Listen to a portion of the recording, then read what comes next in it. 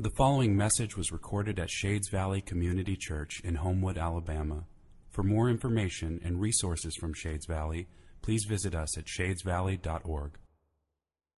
I invite you to open to Acts chapter 1 if you haven't done so already.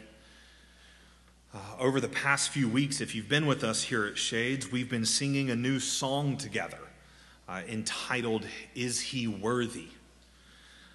The lyrics to this song are actually taken straight out of Revelation chapter 5.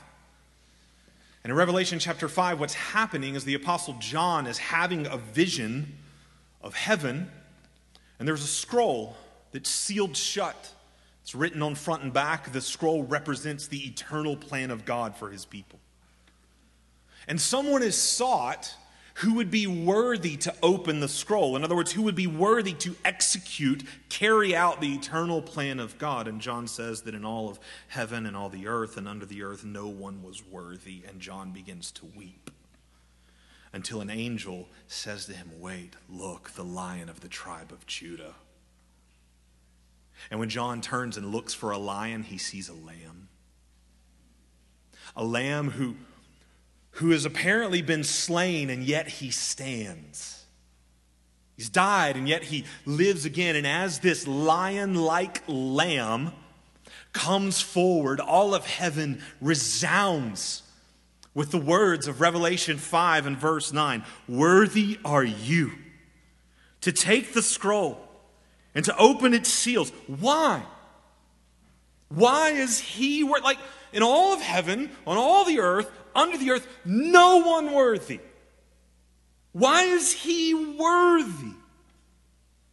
You are worthy, for you were slain, and by your blood you purchased a people for God from every tribe and language and people and nation. Jesus is worthy. The Lion of the tribe of Judah, the Lamb who was slain and lives again, Jesus is worthy to execute the plan of God, for he's the one who has secured the plan of God with his own blood. Bought it, purchased it, guaranteed it. He has purchased a people for God from every tribe, every language, every nation. That was the plan of God. From eternity past into eternity future, to purchase a people for himself.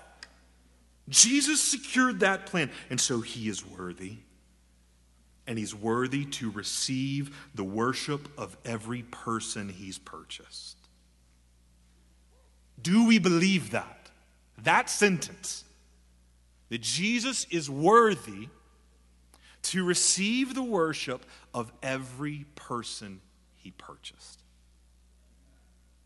Do we believe that? That's the question that song we sing asks over and over again. Is he worthy? Is he worthy to receive all blessing and honor and glory and power, all worship? Is he worthy of this? And we respond in the song, he is. Do we believe? Is that the answer that we don't just say with our lips, but with our lives? With mission. This is why mission exists, because we believe that Jesus is worthy of the worship of every person he purchased.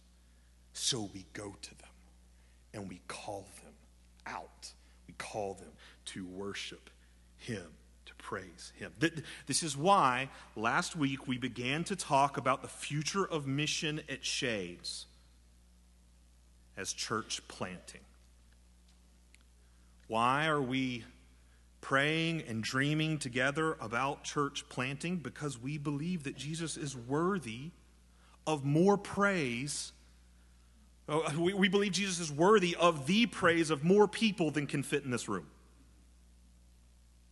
Like we want to see more and more people come to know him, find their joy and eternal satisfaction in him. That's worship. We want to see more people come to worship him because he's worthy of this. He is. This is why, that's the only question we asked last week about church planting. Why? Why are we going to do it? Why do we want to do it? Why is this the future of mission at Shades? This is why we believe it's the future of missions at Shades, because it aligns us with God's mission to save a people for himself, to savor him and enjoy him for forever. This is why this is our mission, because it's his mission. Church planting aligns us with the heart of God. It aligns us with the plan of the Father, the purpose of the Son, the power of the Spirit. It aligns us with the heart of God. So this is why. This is the future of mission at Shades. And perhaps, like after we went through all of that, that's review. We're done with that. Moving on. After we went through all of that last week, perhaps you left thinking, great. Like, that's awesome. But I've got like a million questions. Like what does this whole church planting thing look like? Where would we do this? How would we do this? Like, do we have the financial resources to do this? What if nobody wants to be a part of it? Like, what if we're all just cool being here at Shades and nobody wants to go and be a part of a church plant? When is this happening anyway? You got a timeline. Like, and here's the deal. Your mind might have been swirling with all these questions, and all those questions are natural and normal. And my hope is between this week and next week, my hope is to begin answering some of those questions. And I put stress on begin. My hope is to begin answering these questions because, Shades, I don't have all the answers to these questions. Like, there is much about this whole thing that is unknown. I believe we are just in the beginning stages of praying and dreaming about what it could look like to join God in the mission of spreading the gospel through church planting. I think that last week, as we cracked open this conversation, some of you might have thought, man, I bet Jonathan and the elders, they have already developed a plan, and they're about to announce that we're planting a church like next week. I bet Jonathan's going to announce at the end of this thing that he's leaving to plant a church. I bet we're going to commission Brad out at the end of this thing to plant a church. No. Shades, I promise you, that's not where we are in the process. There's no secret plan that you don't know about. There is no hidden agenda. All right? I sat in an elders meeting this past week where they all looked at me like, so, what does this look like? It's not where we are in the process. I told you last week, I don't know if we're 10 months away from this or 10 years away from this. And I mean that. I don't. This series is not an invitation for you to be involved with a plan we've already made. No, this series is an invitation for you to be involved in praying, dreaming about what a plan could look like. Through this series, I am simply aiming, my aim is simply to lay a biblical foundation for church planting. We're going to have to pray and dream together about what it looks like to build on that foundation. My goal is just to lay a biblical foundation. So, for the rest of this morning, let's keep laying that foundation for church planting. Let me try to begin answering a couple of our questions that are stirring in our hearts. And we're going to do that today by looking at another big picture question about church planting. Last week, we asked why? Why planting? This week, I want us to ask where. Where is this whole planting thing supposed to take place? And I don't mean where as in what particular area of town or neighborhood or what street address. No, like I just told you, we don't have a plan like that in place. Remember, this is about laying a biblical foundation. I want to know, what does Scripture say about where we should pursue the mission of church planting? And I think that we can begin to answer that question in Acts chapter 1 and verse 8. It's the only verse we're going to look at this morning. Last week we explored the surrounding context of this. I hope you remember most of it. I'll clue you in on just a little bit. We know that the words Jesus speaks right here happen after his resurrection and just before his ascension to the right hand of the Father.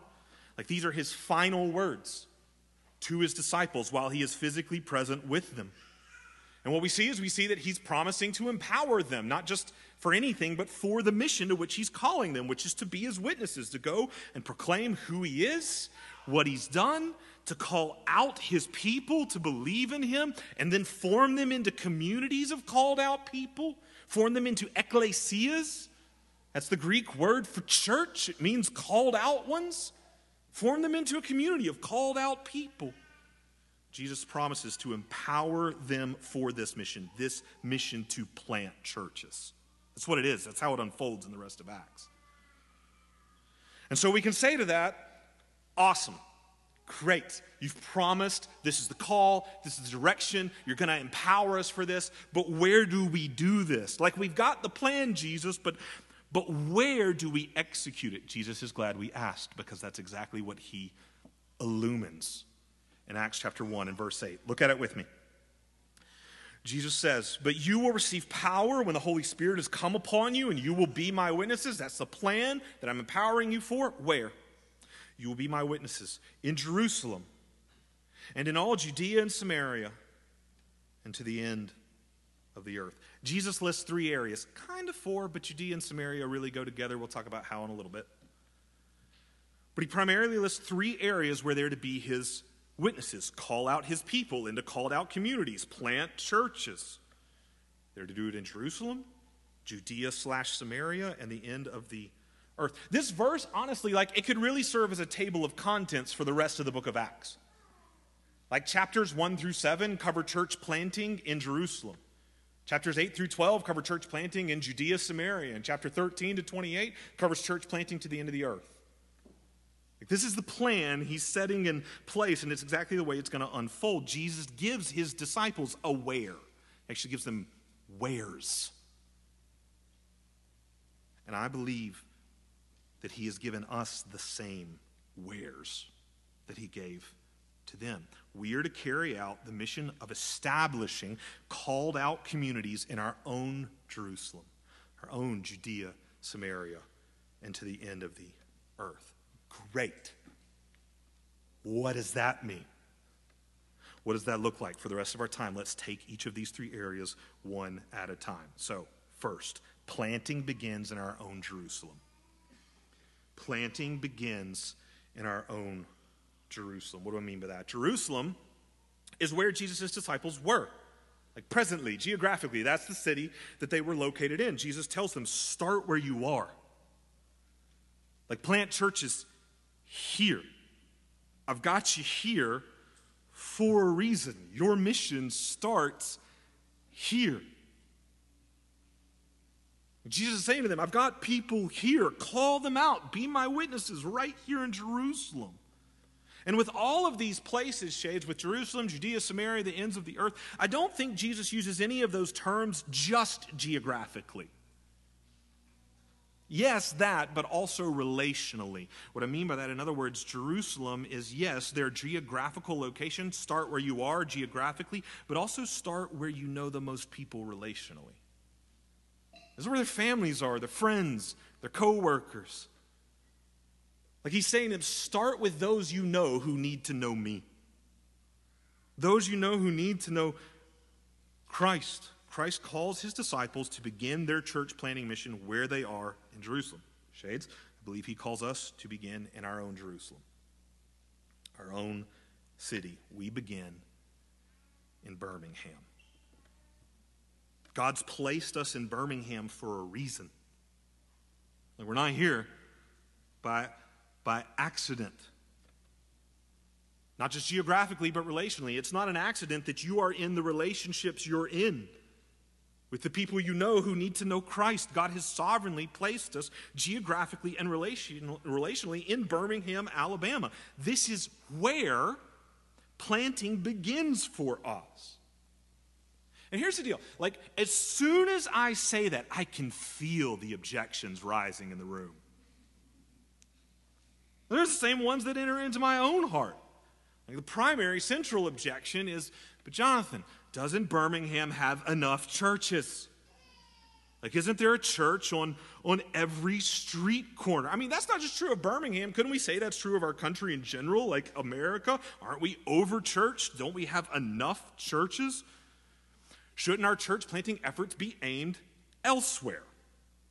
Well, the North American Mission Board has actually done the math on this. They've calculated the church-to-population ratio. They haven't just done this for the present, they've done it for the past, and there's some interesting trends that you can notice. They did this with numbers from the United States Census Bureau, and if you go back to the year 1900, so 120 years ago, there were 28 churches in America for every 10,000 people. Every 10,000 citizens, roughly 28 churches. 9 years ago, 2010, most recent census, there are roughly 11 churches for every 10,000 people. 17 less per 10,000. And something you have to wrap into your calculations as you think about those numbers, Shades, is this is including all churches, anyone who would call themselves a church. Like, this isn't just Protestant, gospel-centered, gospel-proclaiming churches. This would include Unitarian Universalists. This would include the Catholic Church. This would include Protestant churches that deny the resurrection of Jesus and pretty much say the gospel is nothing but Jesus helps you be a better person. Like, this includes all of that. And you might hear those numbers, you might want to push back and be like, Jonathan, there's no way that's true. There's got to be more churches in America now than there were in the year 1900. That's correct. There are more churches. It's just that the number of churches isn't the only thing that's grown. The population has also grown, and it's grown at a much faster rate than we have planted churches. It would have been more true in 1900 to say there's a church on every street corner than it is now. We're not trending in the direction of having too many churches. And you might think, okay, all right, Jonathan, but that's a national average. We are in the deep South. Like, we're in Birmingham. We got to have like a higher church to population ratio than that. We do, obviously, yeah. But Shades, if every single citizen of Birmingham, Alabama woke up this morning and said, I want to go to a church. Once again, we are including all churches in Birmingham. We're not even talking about gospel-proclaiming churches. If every single citizen said, I want to go to a church this morning, we would have room for 25% of them. 75% of our city, roughly, couldn't even get in a door. There is much left to be done in our mission in Birmingham. And please, Shades, hear my heart in what I'm about to say. The mindset that says we have too many churches, that's rooted in a business model, marketplace mindset that thinks in terms of marketplace saturation. It's not a biblical mindset. I would argue that Habakkuk 2:14 gives us a picture of how God thinks about market saturation. In Habakkuk 2:14, the prophet looks towards the end goal of the mission. And he says this, the mission will be complete. When? The earth will be filled with the knowledge of the glory of the Lord as the waters cover the sea. Do you know how the waters cover the sea? Completely. There's not a dry spot left. Let's aim to saturate Birmingham, Alabama with the gospel like that. Let's be like my young son, Asher, who not that long ago undertook a mission to color every spot in our dining room. I have video evidence of this. Asher, what did you do? I done but Yeah, colored everywhere. If you can't hear him, he was saying, I did this one, and this one, and this one, and this one. Shades, oh, if only that was the only time he had done it, but he didn't get every last spot, so he did it again. Notice, he's in a different outfit here. This is a different day. If only that was the last time. He did it again. rather proud. He takes a lot of joy in trying to cover every single stinking spot. There were more spots left to get. Shades, may we take joy. May we want to color every spot of Birmingham with the gospel that badly. Until the knowledge of the glory of God covers this place like the waters cover the sea. I am totally great with a gospel-proclaiming church being on every street corner. I pray, Lord, make it so. Planting begins in our own Jerusalem for us in Birmingham. Secondly, planting extends to our Judea and Samaria. It begins in our Jerusalem, but it extends to our Judea and Samaria. So for the disciples whom Jesus is talking to, Judea and Samaria, those are the regions surrounding Jerusalem. Jerusalem's a city in that district. You could think of like in the rest of the country. In fact, Judea and Samaria are actually part of one political entity. So this is Jesus pointing to the rest of the country. He tells the disciples, I want you to start in your city, but I don't want you to stay there. Your mission is going to extend out to the rest of the country. You're going to go out, calling out throughout the entire country, people into called out communities, into churches. Plant churches everywhere that I take you. This isn't just geographical, this is also relational. Plant them among the rest of your countrymen. We saw this happen last week. If you remember last week in Acts chapter 8, the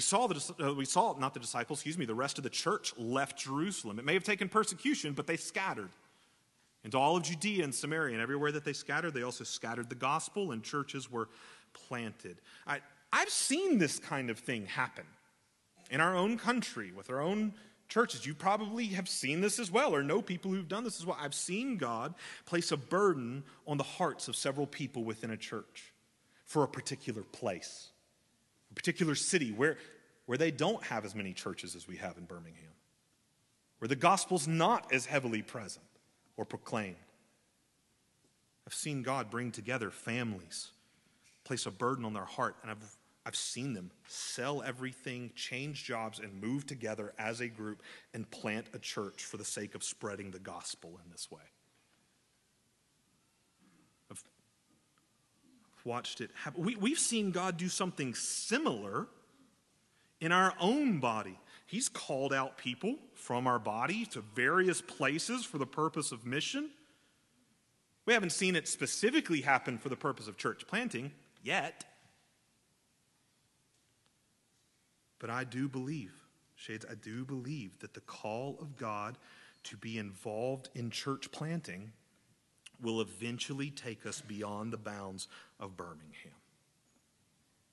I believe that. How will that happen? What will it look like? I got no idea.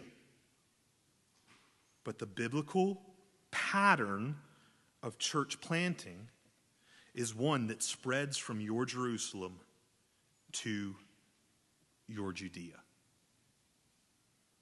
It has to.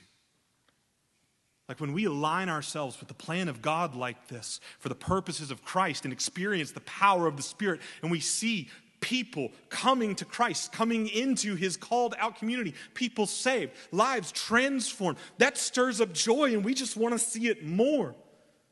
People being saved, that's like Christian crack, people.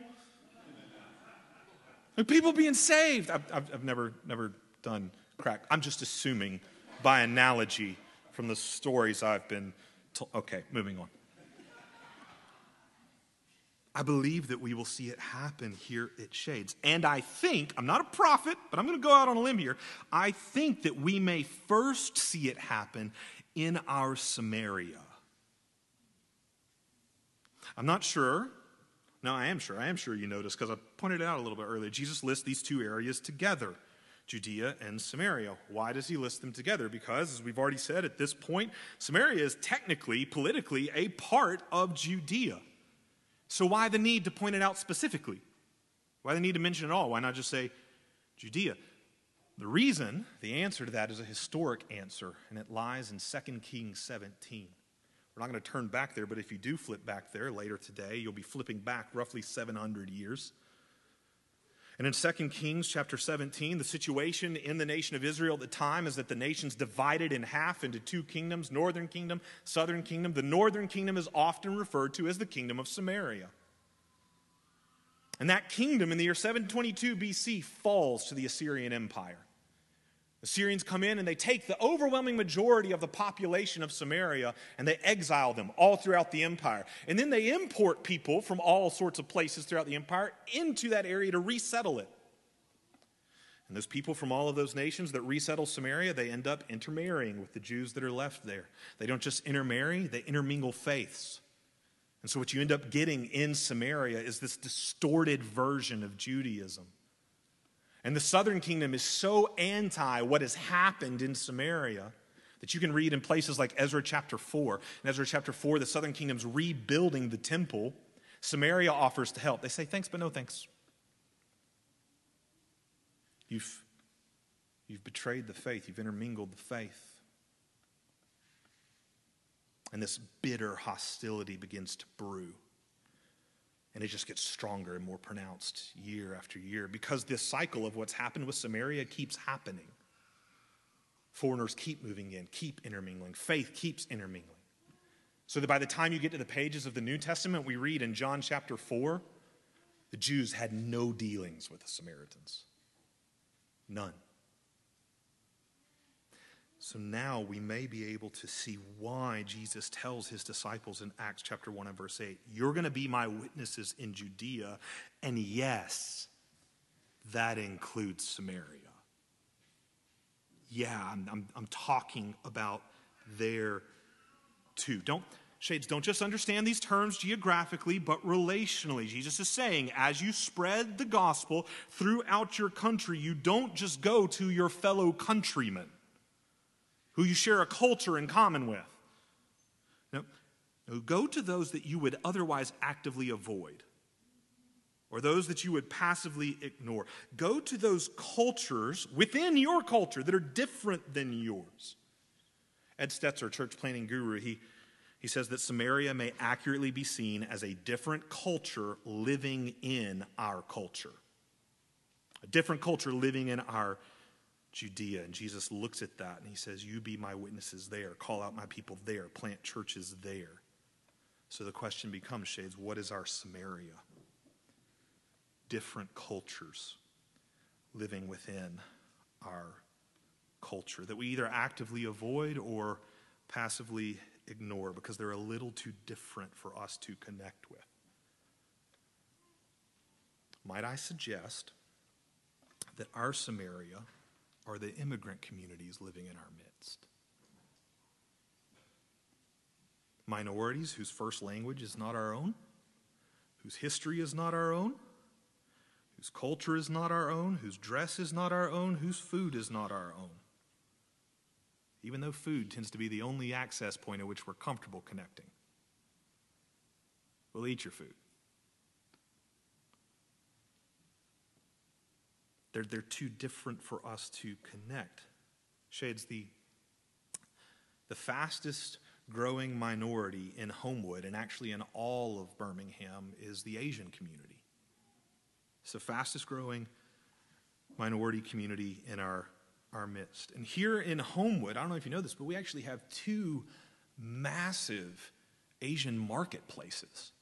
Grocery stores, one over here on Green Springs, one back behind us, like right within throwing distance of us. Two massive marketplaces that apparently do well. 0 churches. Not any that I can find. No evangelical churches aimed at reaching these people. And what I mean when I say that we have no, obviously we have many churches and all of our churches are open to anyone. We would say that about Shades. But when I say there's no church, I mean there's no churches that speak their native language. Like many within the Asian community and the large Hispanic community within our midst, many of them are first-generation immigrants.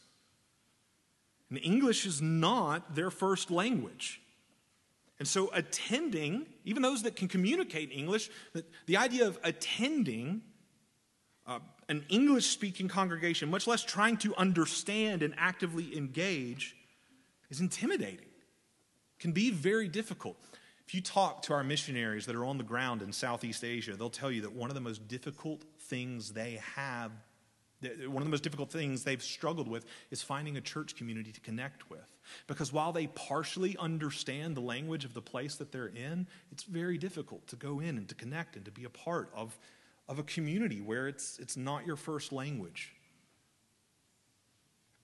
It can be intimidating, it can be difficult. And Shades, what an opportunity. I mean, here are unreached people groups in our midst that need the gospel. Could we dream about, could we pray about what it would be like to come alongside an Asian church planter? Speaks the language, knows the culture, is a part of the history, a Hispanic church planter, and empower them, invest in them, and see a new community planted in our own Samaria. This is what Paul did. When Paul would go into a new place and a new culture, Paul had the fortunate ability of speaking many different languages. But when he would set up a church, he would install native leadership. He wouldn't bring Jews from Jerusalem to lead a church in Corinth.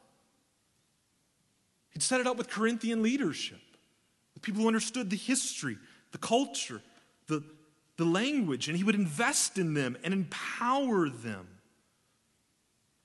What would it be like to do this and see new communities birth within our own Samaria, and thus be able to build relationships with those in our own Samaria, because we would have the greatest thing in common, Christ.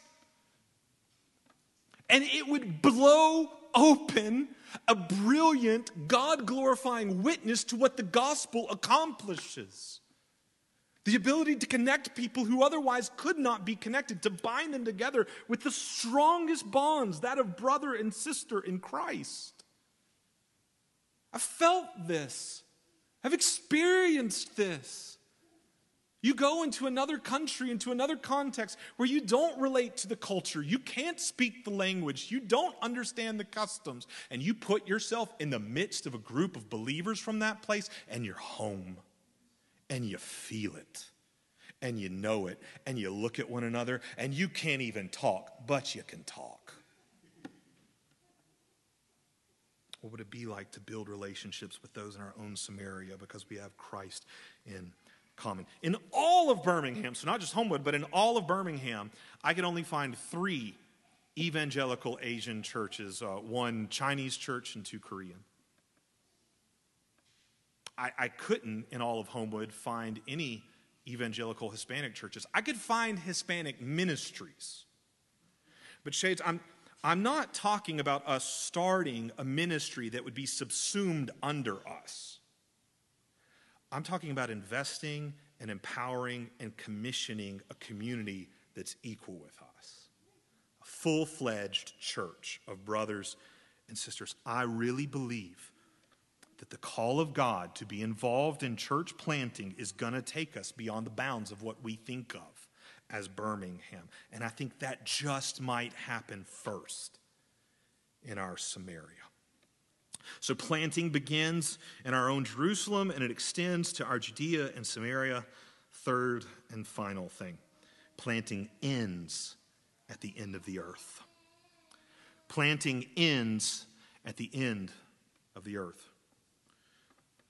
So from Acts chapter 13 onward, the gospel is headed beyond Jerusalem, beyond Judea, beyond Samaria. It's headed every place that believers can take it. And why? Because that's the direction that Christ pointed them in. He said, the end of the earth, aim at that. I'm going to start you here, wind you up like a top, and I'm pointing you towards the end of the earth. Begin here, go there. Witness everywhere in between. Churches commissioned out throughout the book of Acts, churches commissioned out missionaries like Paul, who we've already talked about. And Paul's missionary strategy as he went was to go, to share the gospel, call out people, form a called out community, a church. Paul planted churches. And if you just read throughout Paul's letters, what you'll discover is that his church planting mission was made possible by local churches, just like ours. It was a local church in Antioch that commissioned him out. It was local churches like Philippi that kept him supported while he was in prison. It was local churches like Rome that aimed to send him on his missionary spreading journey. Paul was supported by local churches just like ours. He was supported spiritually, he was supported physically, and he was supported financially. A great place, one of the greatest places in Scripture to see the example of this is Romans chapter 15. Romans chapter 15, I'm going to read starting in verse 24. Just listen to what Paul says to the local church in Rome. He says, I hope to see you in passing as I go to Spain, and to be helped by you on my journey there, once I've enjoyed your company for a while. Verse 28, I will leave for Spain by way of you. I know that when I come to you, I will come in the fullness of the blessing of Christ. I appeal to you, brothers and sisters, by our Lord Jesus Christ and by the love of the Spirit, to strive together with me in your prayers to God on my behalf. Paul writes to the church at Rome asking for spiritual support. Pray for me.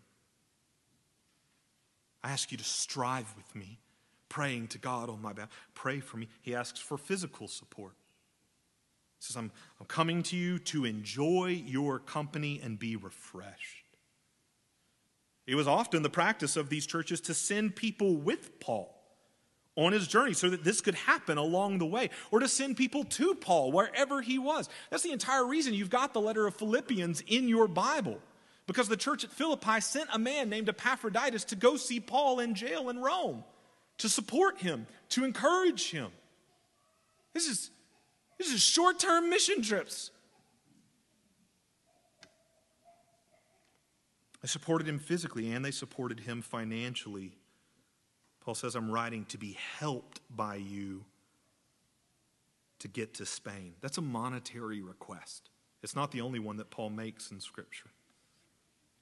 Spiritual help, physical help, financial help, all aimed at getting him to Spain. Why? Why does Paul want to go to Spain so badly? He tells us in Romans 15 and verse 20, I make it my ambition to preach the gospel where Christ has not yet been named.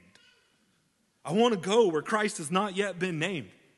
It means where he's not yet known, where he's not yet worshiped. I want to go to unreached peoples and I want to call out his people. I want to go and I want to plant churches. Paul is pointed towards the end of the earth, and shades, so are we. God has put us in Birmingham for a reason, and he's pointed us towards the nations for a reason. I believe that reason is church planting among unreached peoples. This is the aim of our global missions at Shades. This is where we're pouring the majority of our spiritual, physical, and financial resources for global mission. We are praying to see churches planted amongst unreached people groups. We are physically going and taking teams to support our missionaries working in these areas so that they may enjoy our company, be refreshed, not burn out, support their work. And we are investing financially to see the gospel spread where Jesus is not yet named. Why? Because he's worthy. He's worthy. He's worthy to receive the praise of every person he purchased. And by his blood, he didn't just purchase people in Birmingham. By his blood, he's purchased a people for God from every tribe and language and people and nation. So we go to them. We go to the end of the earth until the earth ends. Matthew 24 and verse 14. And this gospel of the kingdom will be proclaimed throughout the whole world as a testimony to all nations, and then the end will come. This is the mission. Let's finish the mission. Shades, church planting is the future of our mission until the end of the mission. And we may not have all the answers about what this looks like, but Shades, we know this much. We know where God has placed us and where he has aimed us. We've been called to plant beginning in our own Jerusalem, Birmingham, extending to our Judea and Samaria, and ending at the ends of the earth. Let's pray in that direction, Shades. Let's dream together in that direction. Let's trust in that direction, for he is worthy. He is worthy.